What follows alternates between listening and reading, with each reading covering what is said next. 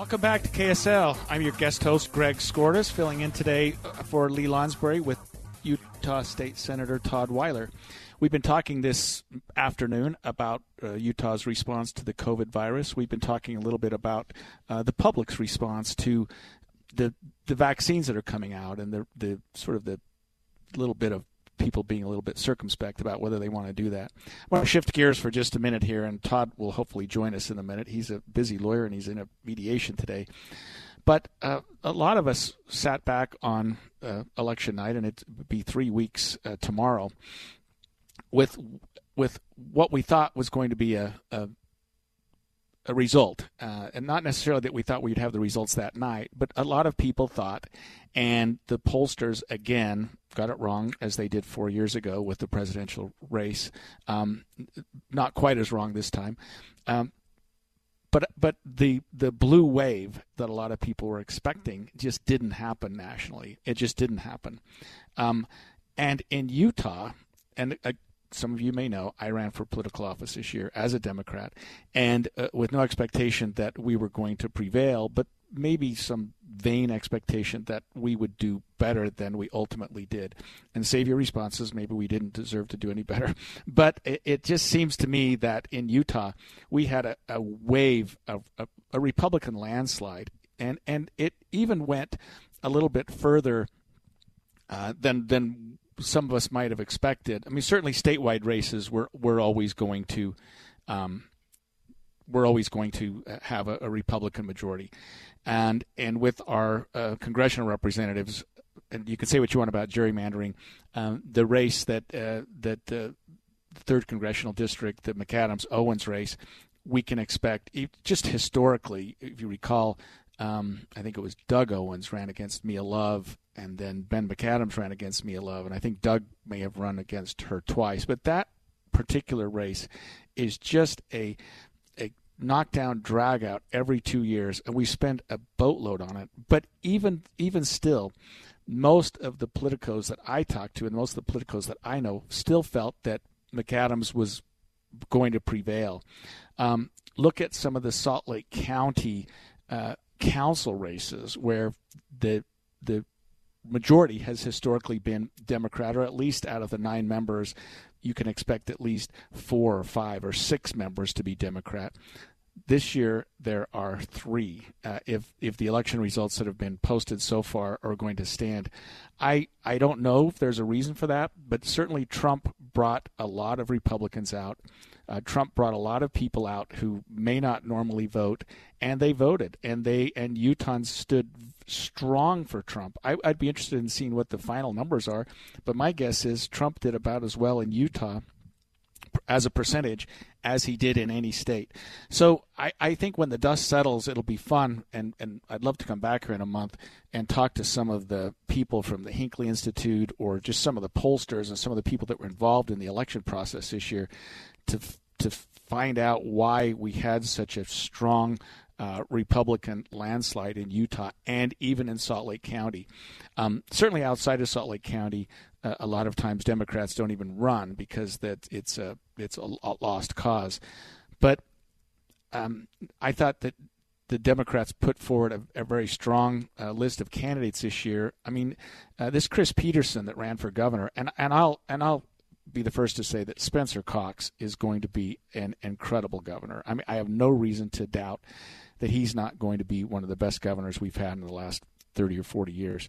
But Chris Peterson, the Democrat that ran against him, was a strong candidate. He was a brilliant candidate, maybe seen as a little bit liberal, but a consumer activist, a professor, a leader, and never, ever got any traction. In fact, if you look at the statewide races, the attorney general race and the gubernatorial race, and even the congressional races, besides the McAdams-Owens race, those races were largely, almost entirely decided in the Republican primary. Those were where you saw your close contests, and where you saw more of your infighting was right there in the Republican primary. And I just hope, and again I'm biased a little bit, that the people from other parties, not necessarily Democrat, but people will consider keeping up the fight and consider running still.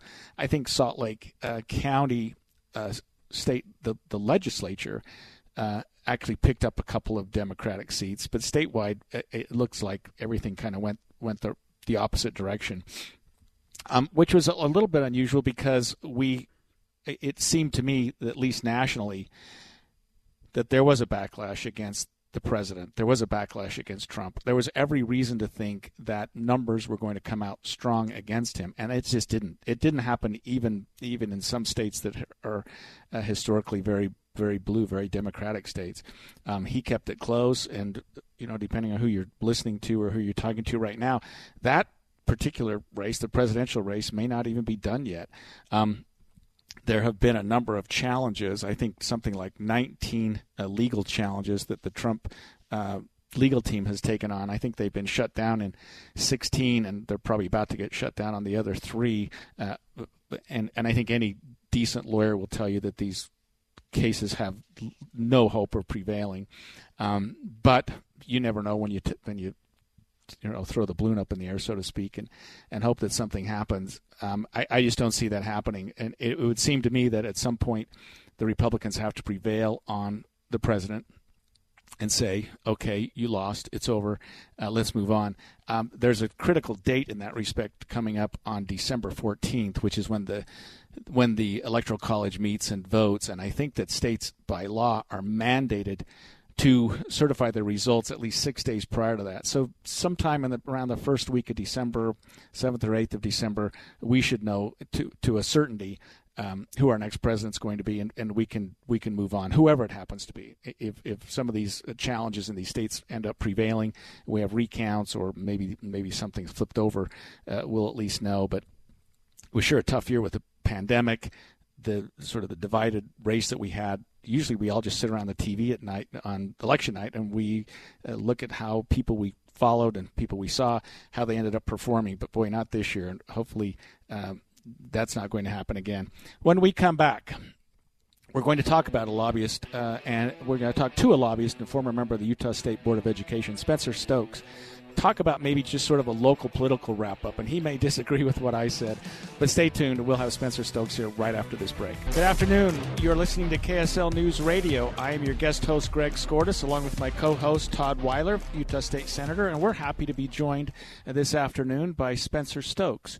For those of you that don't know Spencer Stokes, I don't think there's anybody that doesn't know Spencer Stokes. I'm just reading something that says Spencer Stokes is the brightest political mind in Utah politics. That's a quote by Senator Mike Lee. Pretty impressive. He served as a lobbyist. He served as a member of the Utah State Board of Education. Currently, I think he directs Stokes Strategies. Spencer, welcome, and thank you for taking some time out and being with us today. Join you, Greg. Nice to talk to you. Nice to talk to you too. I see you, people calling you for all kinds of things all the time, and so I'm gonna put you on the spot a little bit here first. And we were talking during the last segment about what happened in Utah 3 weeks ago, and my own maybe naivety about the strength of the Republican Party here. But were you surprised at?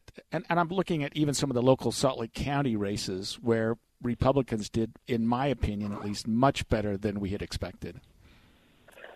Yeah, I think that's true. I think there's several things that play into it. I think that, there was this whole national, whenever the national politics amp up that there's going to be a blue wave, I think some of that kind of comes to Utah, and there's Utahns that say, oh, yeah, that's not going to happen. But, there were propositions and referendums that were not on the ballot this year that were previously. And so you didn't see a lot of those last-minute votes come in and break like they did 2 years ago, where they broke more Democrat than they did Republican. And I'm speaking of the 4th Congressional District, how that took place. But it always surprises me, Greg, the reach of the Republican Party or conservatism in the state. There was only the one seat that was lost in the House was Representative Hutchings, which he was a great representative, and he has a lot of expertise that will be lost. But he'd been there for a very long time, and so I think voters felt like there was they wanted to change, and I think that had less to do with the turnout or the it was more there was long time serving candidate.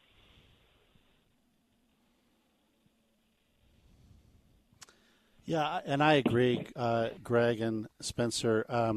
Eric Hutchins will be a loss. We're going to be actually talking to his replacement, Ashley Matthews, in the next hour. But I think the interesting thing to me, Greg and Spencer, and I love your comments on this, is on election night, the Democrats looked like they had picked up 3 seats, and they were in contention for 5 seats, a net gain of 5 in the Utah House. But as the mail-in votes came in, they trended dramatically Republican, and this also had an impact in the Burgess-Owens-Ben McAdams race. But nationally, we saw exactly the opposite. In all of the swing states, as the mail-in votes came in, they tended to drift Democrat-leaning, whereas in Utah they tended to drift Republican-leaning, and I'm not sure why. Well, I think that's true. I think one of the issues were the items that were on the ballot didn't bring out that more maybe a person who hadn't voted before. The Biden-Harris coattails in Utah were not strong because people knew what was going to happen in Utah. So there's not this push that, I can make a real difference here. We can have Joe Biden and Kamala Harris win by a few thousand votes. That wasn't the case. And I think between that, no coattails, between the fact there wasn't anything down ballot, and quite frankly, I will tell you that Democrats are better at ground operations, at getting ballots in and going out door to door. And that this year with COVID, it just made it nearly impossible to do. So in some of those close races, they didn't have that luxury.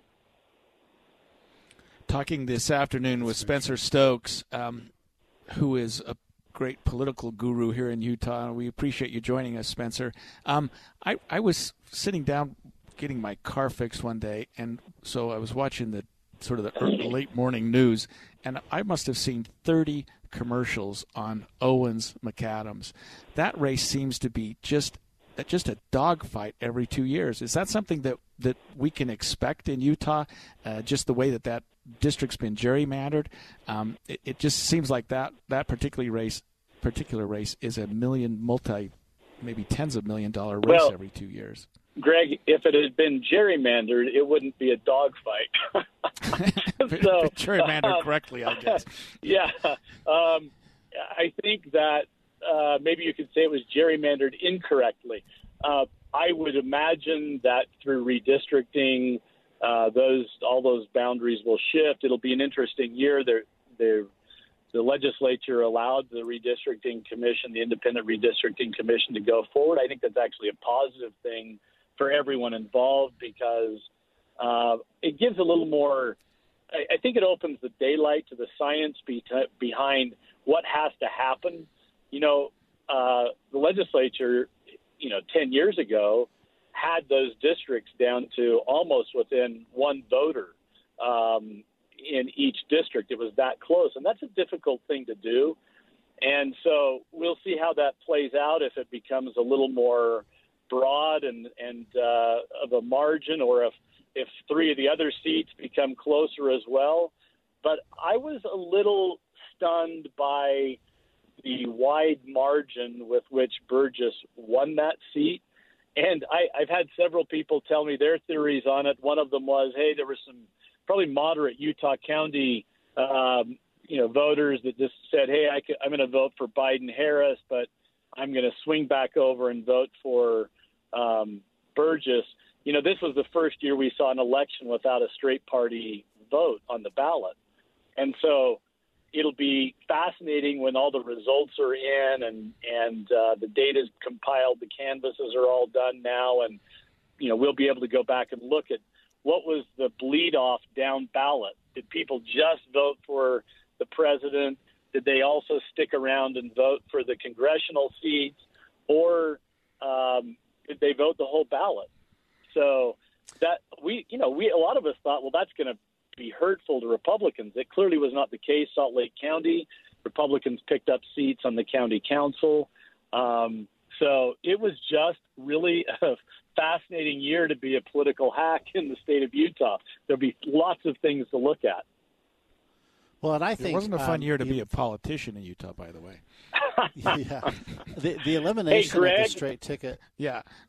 Oh, I was going to say, hey, Greg, there is no question in my mind that you would make a fantastic attorney general. There's no question in my mind. You just need a different initial after your after your name. And we're taking converts. I mean, if you really want to, we got to back us. Yeah, exactly. So, I'm sorry, hey, Todd. Spencer. This is fine. This is the first year that we didn't have straight ticket voting, straight party ticket voting as an option.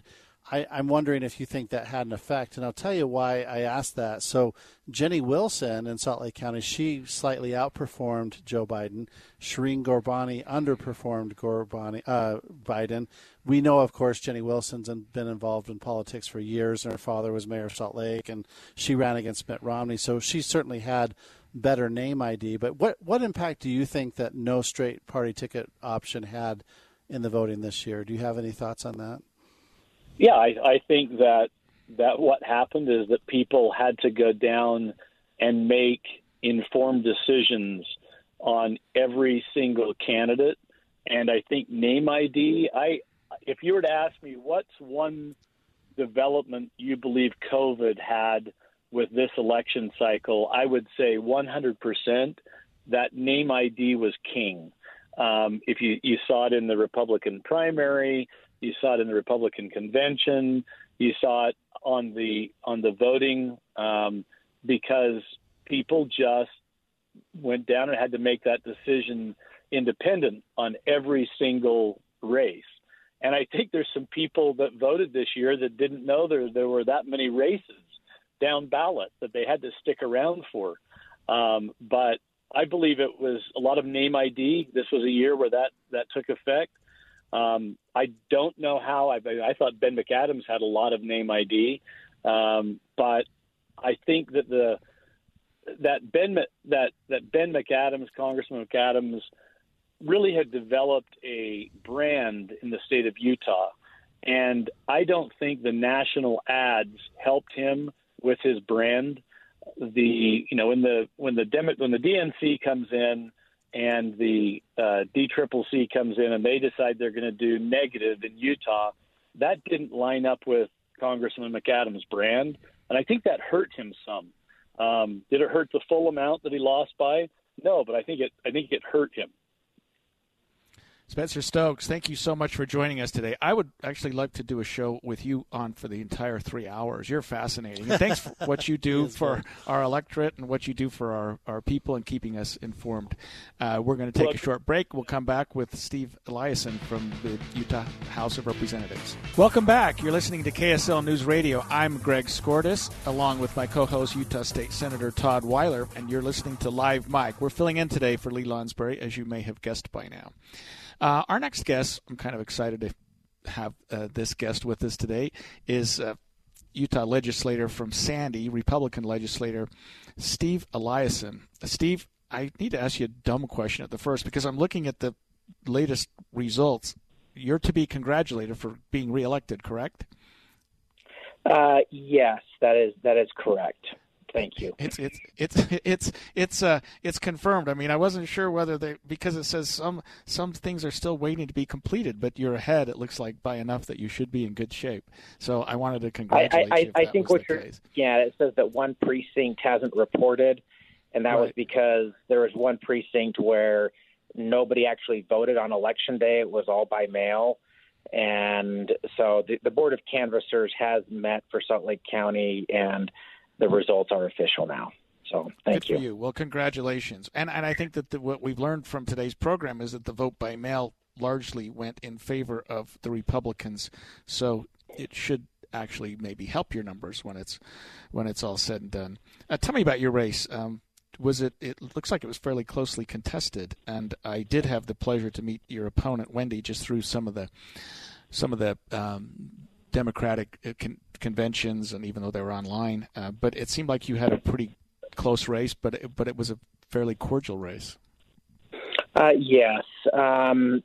So the district I live in, District 45, Sandy, Conwood Heights, Midvale, White City, it's considered a swing district. It's gone back and forth several times, and the Democrat held the seat, prior to my election a number of years ago. And, this election, we had unprecedented turnout, 90+%, I believe, for Salt Lake County, which was either the highest turnout ever or maybe the second highest after 1964. I'm not sure. And so it brought a lot of people out. And, general elections can be interesting if you're down ballot a ways, like my race. Because people, as much as we'd like to think people are showing up to vote just because of, the race that I was in, that's not necessarily the case. We had a very hotly contested presidential race and some other, close county races.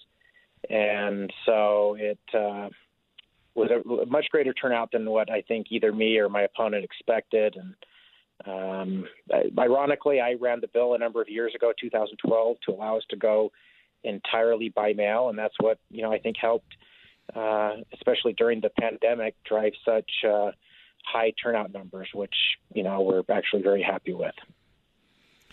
We're happy to have you join us this afternoon. We're joined this afternoon by Sandy Republican legislator Steve Eliason. But actually, Steve, I brought you here for another reason, and maybe you've already guessed this. You were, pardon my French, a guinea pig, so to speak, on a coronavirus vaccine. And first of all, you're a very brave man, and that should earn you some votes in the future. But tell me how you even got signed up in such a project. Yeah, thank you. It had nothing to do, officially with my duties as a legislator. However, in part, I would say that helped motivate it because I know that from a public policy perspective and societal perspective in terms of returning, more to life as we knew it before the pandemic, getting a vaccine in place is absolutely critical. I work for the University of Utah Hospital and Clinics by day. It's my day job. And I had heard one of our physicians and epidemiologists give a lecture about the status of vaccine developments. He mentioned that there was a trial going on in the Salt Lake area. This was last summer, and that they were accepting participants in that trial. Had never done anything like that before, but I just found out which clinic it was, called them up, got on the waiting list, and called them periodically to see if my name was getting close to the top of the list. And one day they said, "You're in luck. Let's sign you up." And the trial consisted of 2 different injections, 28 days apart. It's actually a 2-year study. You have to continue to go in and give blood so they can kind of look at how effective it is over time. The trial is only 50% of the people got the vaccine, though, and it's double-blinded, so nobody really knows, if you got the real vaccine or not, or the placebo. However, after the first injection, particularly after the second injection, I had a strong enough kind of immune response to the vaccine that I had a pretty high confidence level that I had received the vaccine. And then I confirmed that by having an antibody test done through ARUP Laboratories, and that confirmed that I had a very high level of COVID antibodies. So I made the assumption that I'd gotten the real vaccine and that it worked. So I'm just asking what kind of vetting they did for the volunteers here. Just looking at your website, I assume that young, good-looking, and strong were at least three of the prerequisites to signing up for this. I qualified under a different criteria. They wanted a diverse section of the population. They did want people who worked in healthcare. While I do work in healthcare, I don't work on the front lines with patients. But they wanted people who were going to be maybe more than likely to be exposed to the virus, just so they could determine how, effective the vaccine was. But there really wasn't, a whole lot of vetting. They do. They had to make sure you hadn't had COVID previously, or that you didn't have a current, infection. And they ask you a ton of questions, and you have to sign a whole bunch of paperwork. But it was a pretty straightforward process. Steve, let me ask you one last question, if you can. A 30-second question. We talked earlier on this show about a study that some BYU professors and scientists had done, just talking about the sort of the hesitation that a lot of people have about the virus. What, if any, side effects can you tell us from your experience having had this? Did you suffer, if any? Yeah, the side effects were similar to maybe just a standard flu shot, injection site pain, which, is not that bad. I did, on the second shot, had a low-grade fever briefly, which was easily managed with, Tylenol, and just a little bit of malaise. But it didn't last more really than, the night of the day I'd gotten the final vaccine. Compared to getting COVID, I'd say there's no comparison. I would do it again in a heartbeat, and my experience has been very good, and I think this vaccine is going to be very safe, and it's going to be the next thing that helps us get back to normalcy. Well, I think a lot of us really appreciate what you did, Representative Elias, and the people in Sandy should feel very fortunate they have somebody like you as their leader. Thank you for your time today, and thank you for your service to our state. Thank you very much. Have a good day. When we're back, we'll be talking to Representative-elect Blake Moore. Stay tuned. We'll be back in about 5 minutes. Welcome back to KSL. I'm your guest host, Greg Skordas, along with my co-host, Todd Weiler. We're joined this afternoon by Utah's latest and newest congressman, Blake Moore. Blake, thank you for joining us this afternoon. Hey, absolutely. Thanks for having me on. So I'm just reading about you, and I get to the question, which is, why did you jump into this? I mean, you've had an incredible go. I mean, you've got this beautiful wife, these 3 very handsome boys, raised in Ogden, played quarterback for Utah State, served your church. What compels you in maybe January or December of last year to say, well, I think I'd like to take a run at Congress? It was definitely January, so it was all within a few. It all happened pretty quickly. And that question gets asked so many times, like, why would you choose to run? And I love, most people are like, why in the world did you choose to run? That's usually the intonation that they give. But right. It kind of comes down to, there were so many things in my background and in my past that I almost felt like that this was a really great opportunity for a next step. I mean, little things, more nuanced things. I worked with Dan Jones for 7 years, right, and got to have several conversations with him, and he's somebody that always expressed to me, like, Blake, you should consider this at some point. And I was like, yeah, no, I don't think that's necessarily in the cards, but a master's in public policy, and then I had a unique thing happen in high school where it just hit me on like a ton of bricks that public service is so important. And there had always been a service element to my job, whether it was directly as I was, employed by the federal government in working as a civilian in that role and getting to travel all over the world and all that. And that's the first half of my career. And then the second half was in what I believe is one of the most relevant careers to have to go into Congress. And that's only been solidified even just this last week in management consulting for a company called Cicero Group, where you work with industries from every walk of our economy. These industries you work in, oil and gas, to transportation, to education, to healthcare, to social impact. And, I'll never be an expert in all of them, but having exposure to all that was just a real nice entree into jumping in. And we kind of looked at it and thought, well, actually, we weren't expecting this for 2020. It's middle of January. Someone had suggested, Blake, you have a really unique background. You could interact with Hill Air Force Base really well. You have a good sound for Utah's economy and things like that. And my wife and I looked at it and thought, it's actually a relatively short campaign season then. I know I'm probably late to the game, but let's give it a whirl and see what happens. And then we just hit the ground running, and the rest is history. Well, it was an interesting history for you, and you jumped into an open seat. Bob Bishop had that for, I don't know, maybe 20 years. 18, who knows? 18 years. You certainly had challengers within your own party.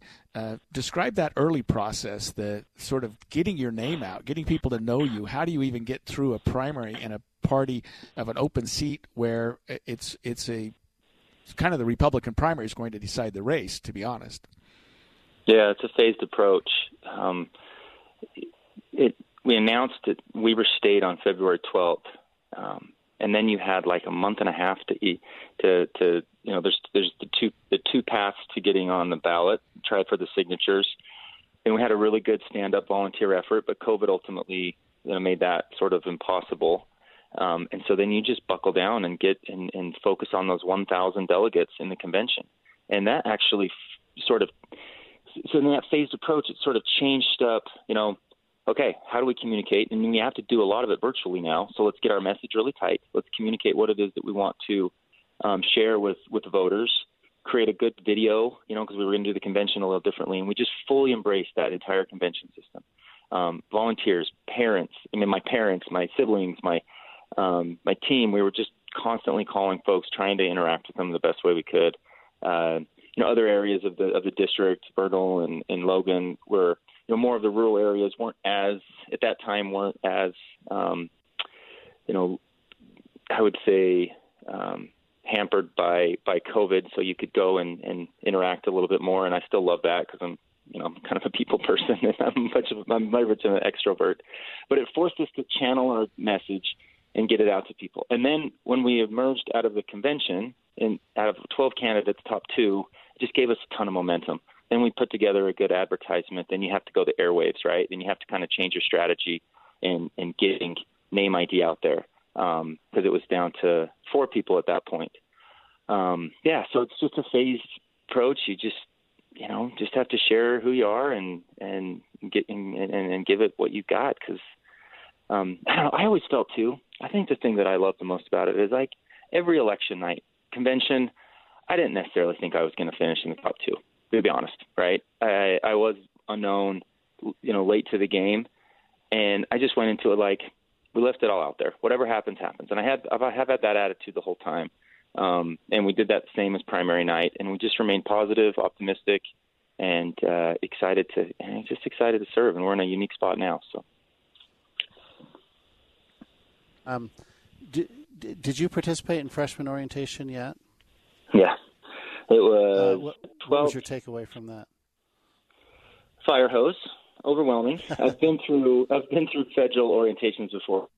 You go get your TSP and your FERS and all of that type of those briefings, which is stuff that I've done before, so it wasn't too different. But I mean, Greg, you're sitting there in the U.S. Capitol in a little auditorium.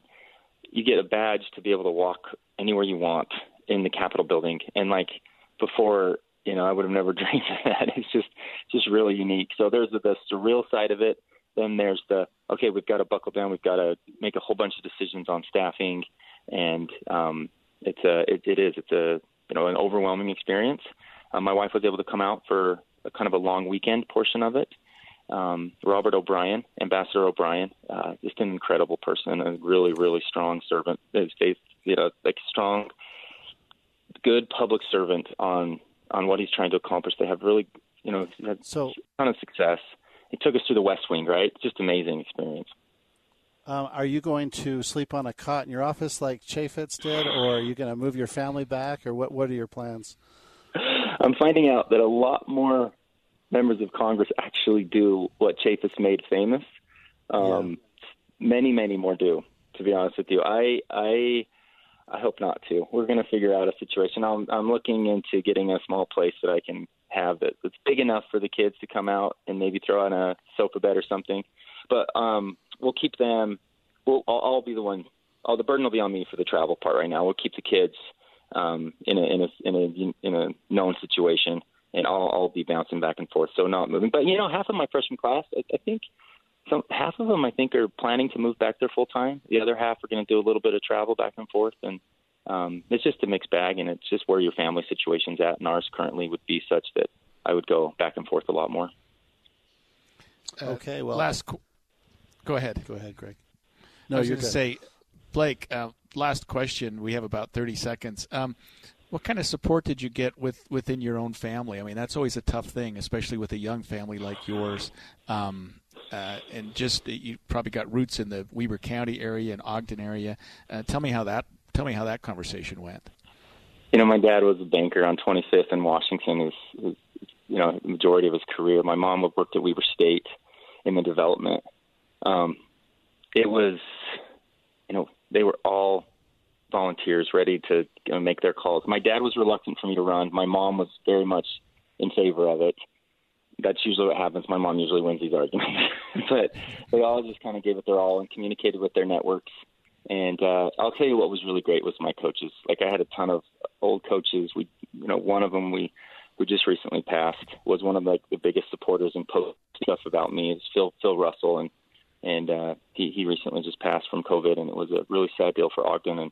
But I'll always remember him being so supportive as at this time a really unique part of my life. That's cool. Utah's newest congressman, Blake Moore. Blake, we're going to be very happy to watch you over the next several years, maybe several decades. And congratulations on a well-run race. Congratulations on being our newest congressman, and I have no doubt that you're going to serve the citizens very well. Thank you very much. When we come back, we're going to have a call from Ashley Matthews, but we're going to take a break here for just a few minutes. This is KSL Radio. You're joined this afternoon with Todd Weiler and Greg Skordas as your co-hosts. Welcome back. You're listening to KSL News Radio. I'm Todd Weiler along with Greg Skordas, and you're listening to Live Mike. And our next guest is Ashley Miller. And Ashley was a Democratic candidate for the Utah House of Representatives this year, representing District 38. And she is the sole candidate who knocked off a sitting incumbent in the legislature this November.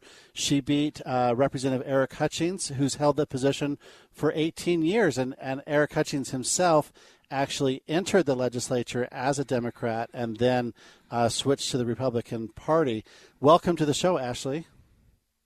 Hi, thank you so much. It's nice to be here. I'm not very good at these things yet, so just thanks for letting me practice.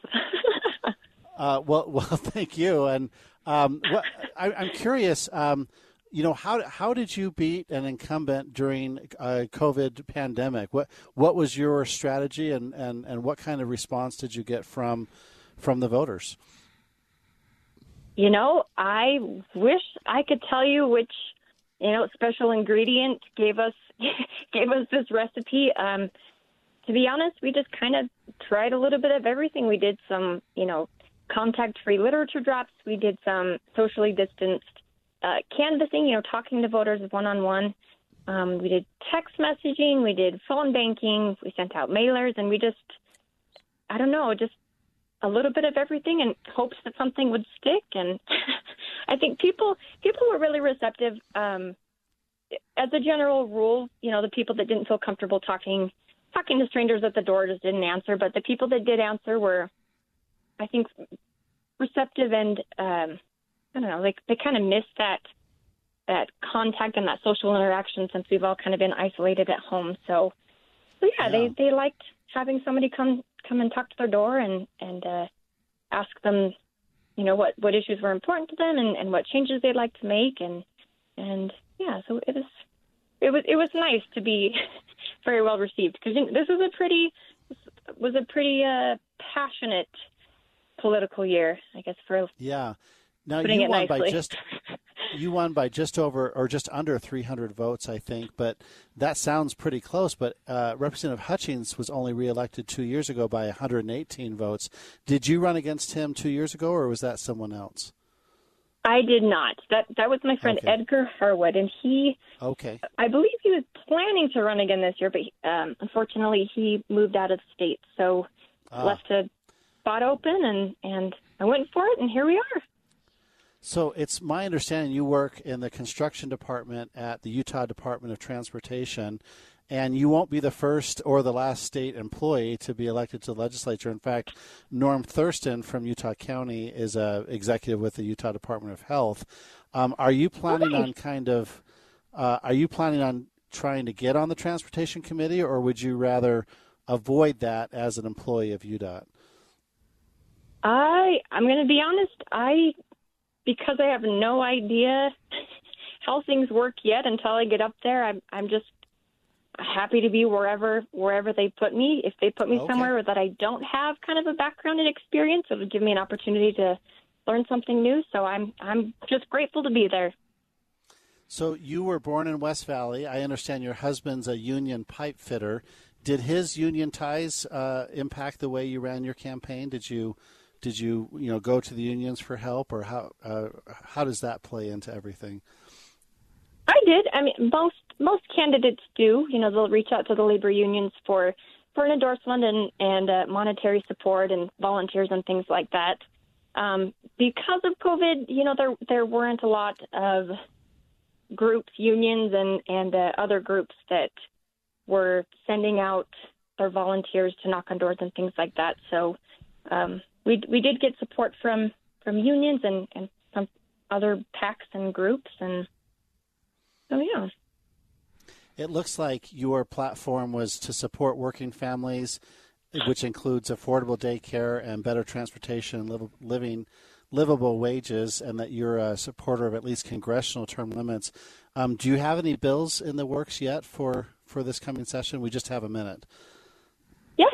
There's a couple that we are working on. Some of them we hope to have ready in time for this session, and some of them, that will require a little bit more legwork, and those will have to wait for 2021. But we're just excited to get in and get to work, and I'm so excited. All right. Well, Ashley thank you so much. Yeah. Thank you for joining us this afternoon. Good luck to you. Thank you so much. We'll see you soon.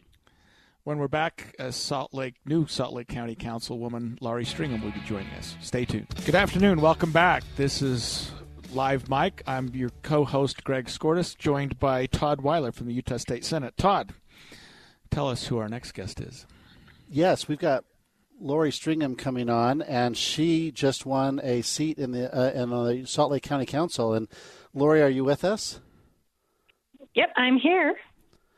Laurie, your election was probably my biggest surprise, even more so than Burgess Owens. Not to take anything away from you, but I just wasn't expecting Shireen Ghorbani to lose especially after election night. Can you tell us how you did it? Believe me, I've actually heard that a lot in the last week. So, actually, yes, we actually had an amazing group of people that came together. Election night, we were.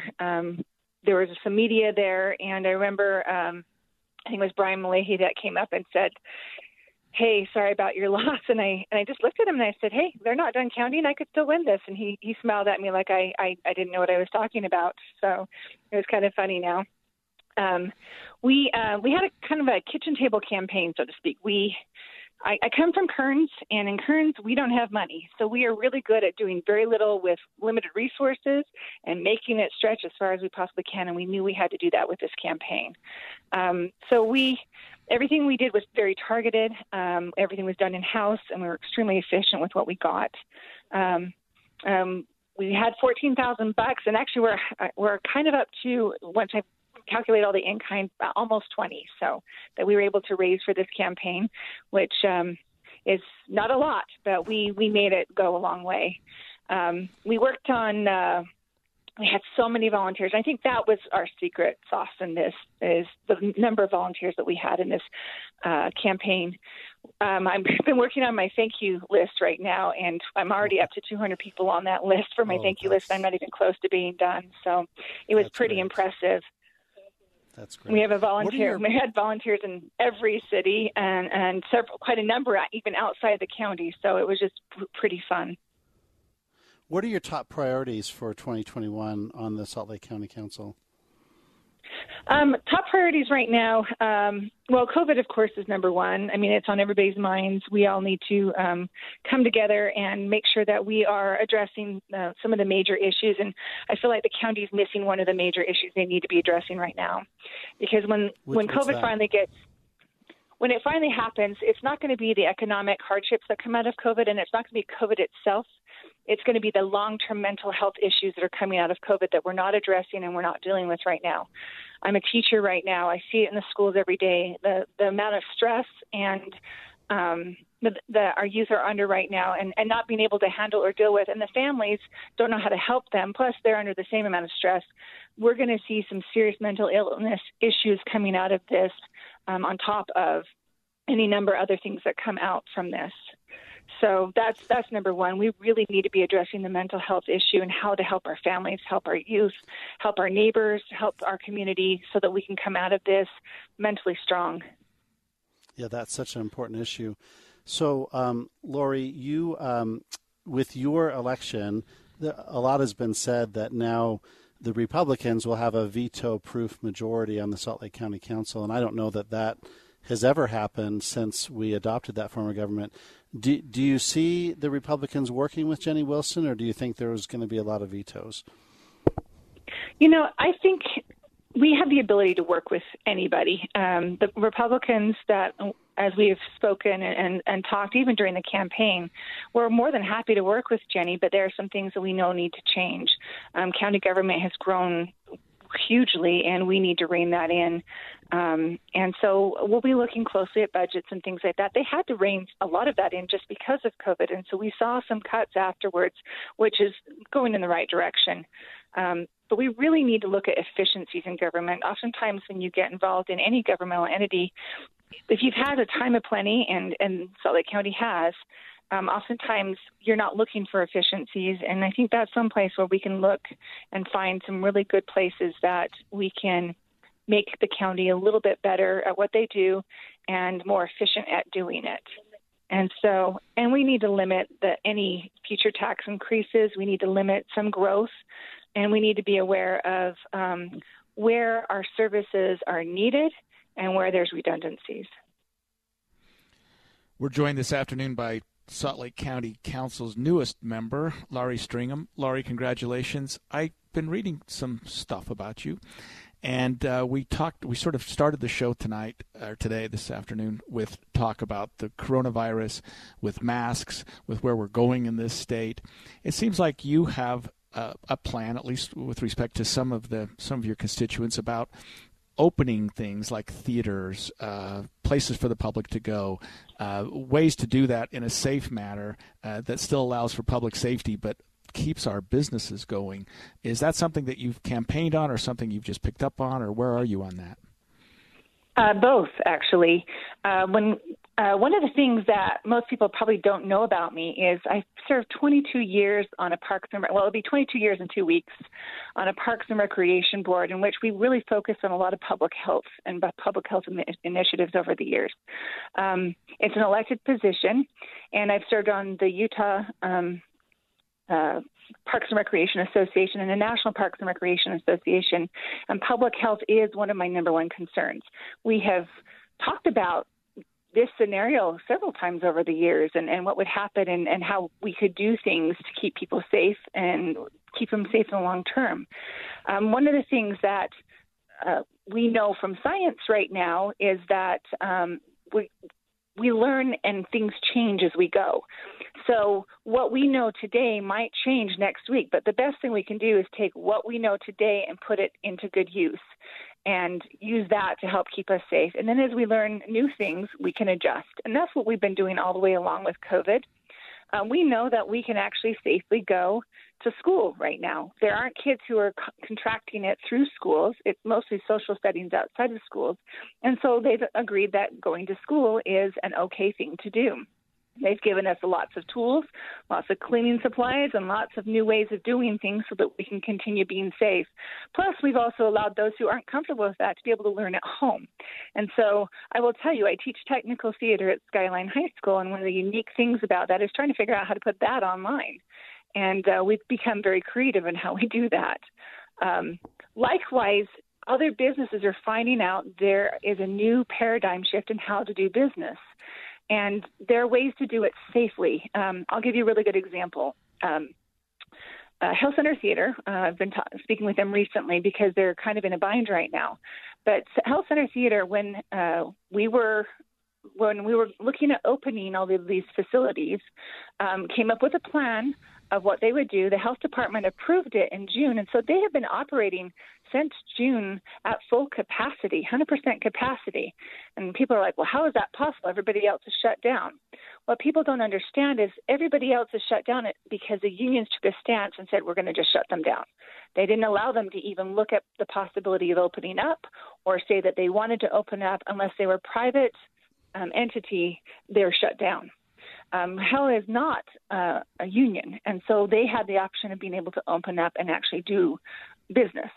And because of that, they came up with a plan. Well, one of the things that most people don't know about Hill Center Theater is that they have an air circulation system that's better than most hospitals. An airplane has to have a 14 rating in how their airflow turns over and their filters and everything work. Hill Center Theater, most hospitals are 16 and 17, and they are a 17 because one of their biggest concerns was to protect actors and actresses coming into Utah from those really high days of air quality being poor here. And so one of the biggest concerns is when somebody's singing and you're singing in pollution and poor air, it damages voices. And so they didn't want that to be a problem for Hill Center Theater. So they have a state-of-the-art air return system that is next to nothing. Because of that, they were allowed to open at full capacity, 100%. In the time that they've been open, they have had zero contact tracing come back and say somebody got it from your facility, which is huge. But just right after the election was over and the governor was looking at changing some mandates, they got a notification that they had to shut down to 25%. And now they're concerned about being able to make their bond payment because of that. And I can understand their stress and their frustration. And I will tell you that there are a lot of other entities that are owned by cities, they're owned by in the arts, that they'll get made whole because the cities will find a way to do that or the county will find a way to do that. Hell is a business. They're one of the few models that they get 80% of their stuff from ticket sales and only 20% from donors, Laura, where almost every other facility, it's the opposite. Yes. Thanks so much for joining us, Lori Stringham. Don't go away. Coming up next, we have Jim Dunnigan, a representative in the Utah House who barely held on to re-election. The time is 2:30. We'll be right back. Welcome back to KSL. As you may have noticed, Lee Lonsberry's off today, and so you're stuck with guest host. I'm Todd Weiler, and I have with me Greg Skordas, and we're going to talk next to Representative Jim Dunnigan. He is one of the more senior members in terms of seniority of the Utah House of Representatives here on Capitol Hill. And on election night, it looked like that we might be losing Representative Dunnigan, but as all of those mail-in ballots came through, Representative Dunnigan eked out a very narrow win. So congratulations, Jim. Are you with us? Jim Dunnigan, are you there? Oh, shoot. Well, while we're waiting for that, Greg, I don't know if you were following this as closely as I was, but on election night, Robert Spendlove was losing, but then came back. Steve Yellison, who we talked to earlier, was losing. Jim Dunnigan was losing, and Eric Hutchings was losing. And then Representative Craig Hall was in a very close race, and Mike Winder looked like it could be close, but he ended up winning by 60-40. Welcome to the show, Representative Dunnigan. Todd, how are you doing?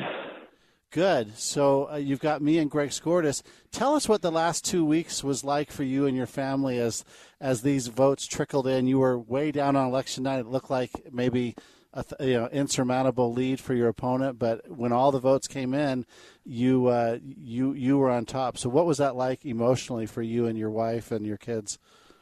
It was a real roller coaster. I've been down early on the election night, but I was by midnight or 1 a.m. back on top. This was different. It was almost a week before I got back on top. So for us, the campaign actually did not end on election night. we got because of so many 90% of the people in my district voted by mail. And so there were a number of uncured ballots, which are ballots that are not counted because of signature issues. So each day after election night, after election day, we would get a list from the county clerk of whose signatures were not being counted. And then we'd go around and talk to people and let them know that their ballot was not being counted and see if they wanted to have it counted. So for us, the election really didn't end the campaigning until a week ago today, because we've been contacting people for 2 weeks after election night ended, trying to get every vote that we could. And those are called cure ballots, as I understand it. So, Jim, how did COVID change your campaign? And let me ask you also, what are you hoping to accomplish in the next 2 years now that you hung on? Well, COVID directed us a lot more towards social media. We've done social media in the past, much heavier this year. We did some door-to-door, but many people were not comfortable with that. So we relied on some larger community events that could be outdoors, socially distanced, and we had a couple of really fun ones of those to get to know people. And then a big emphasis on social media, including ads, Facebook and Google. And so that was a big driver for us this year. We've never paid so much attention and put so much effort into the digital realm, but it's a good thing that we did. And for the next couple of years, I plan to keep on working on making health care more accessible to those who really need it in Utah. I've done some work on this in the past, and where we submitted recently a waiver to the federal government to make mental health more accessible. But there's more to do, so I'm still going to continue to work to make healthcare more accessible. I'm working with the nurse practitioners to make them more available and to lower some of the barriers to entry for them. That'll be coming up in this coming session. But some of my main emphasis is to keep our economy going, help people get employment, and get retrained as needed, and hopefully overcome this horrible virus. Representative Dunnigan, Greg Skordas here. Congratulations. I want to Thanks, Greg. Go back to you on something you mentioned, because it was something that came up quite a bit during the election, and I appreciate that you brought this up. 2 years ago, voters passed, I think it was Proposition 3, to expand Medicaid. That seems to be something that is near and dear to you. Is that proposition, or that idea, I guess, still something that we're working on in the legislature? Is it something that we have some places to go? Is it something that our state can still do to sort of accommodate what seems to be the will of the voters? So I think we have accomplished. So in April a year ago, we expanded Medicaid up to 100% of poverty. That provided full Medicaid coverage for everybody in the coverage gap. And then in January of this year, we went all the way up to 138% of poverty. So that is the Obamacare type full Medicaid expansion. So we're there. We've done that. That's what the voters passed in the initiative. We've made some adjustments to it to make it more sustainable financially. But so we have that. I do think there are some updates or modifications that can be made to Medicaid expansion to make it more user-friendly. But as far as the population that is eligible, as of January this year, everybody that would have been eligible under the proposition is eligible for Medicaid. That's huge, I think, Representative Dunnigan, and something that the voters really wanted. They also passed a couple of other propositional amendments, or voter propositions, rather, with respect to expanded cannabis use and redistricting. Tell me where the legislature is on those issues now, or are they something that we've already dealt with and we're moving on? So on the medical cannabis, the legislature worked with the sponsors of the cannabis initiative, made some modifications that were agreed upon, and I was talking to our Senate Majority Leader, Evan Vickers, who's a pharmacist, and his take on it is if we had not done anything to the initiative, medical cannabis would have come online in 2021. It came online March or April this year, so we moved it up several months. We've learned a lot, and it's actually starting to function. And I was talking to somebody recently that's using it, and apparently it's helping them. So that's actually good news. So I think that intent of the board was there. It's actually probably earlier than it would have been absent if we had not gotten together with the proposition authors and made some changes. As far as the boundaries, there was legislation, I believe it was this session, that the authors of the boundary initiative agreed to, that gave them $1 million and some other tools to be able to put together their own redistricting. So that's not been significantly modified, and that will come into play next year, I believe. But they were given some money and some resources to make them more independent. So I think anytime you make any changes to initiative, people get concerned. But I think they were good adjustments and improvements. And I appreciate that. I do. As the work that you've done up on the Hill has been really spectacular. Representative Dunnigan, keep it up, and congratulations on your victory. When we come back, we'll wrap up the show today. Stay tuned.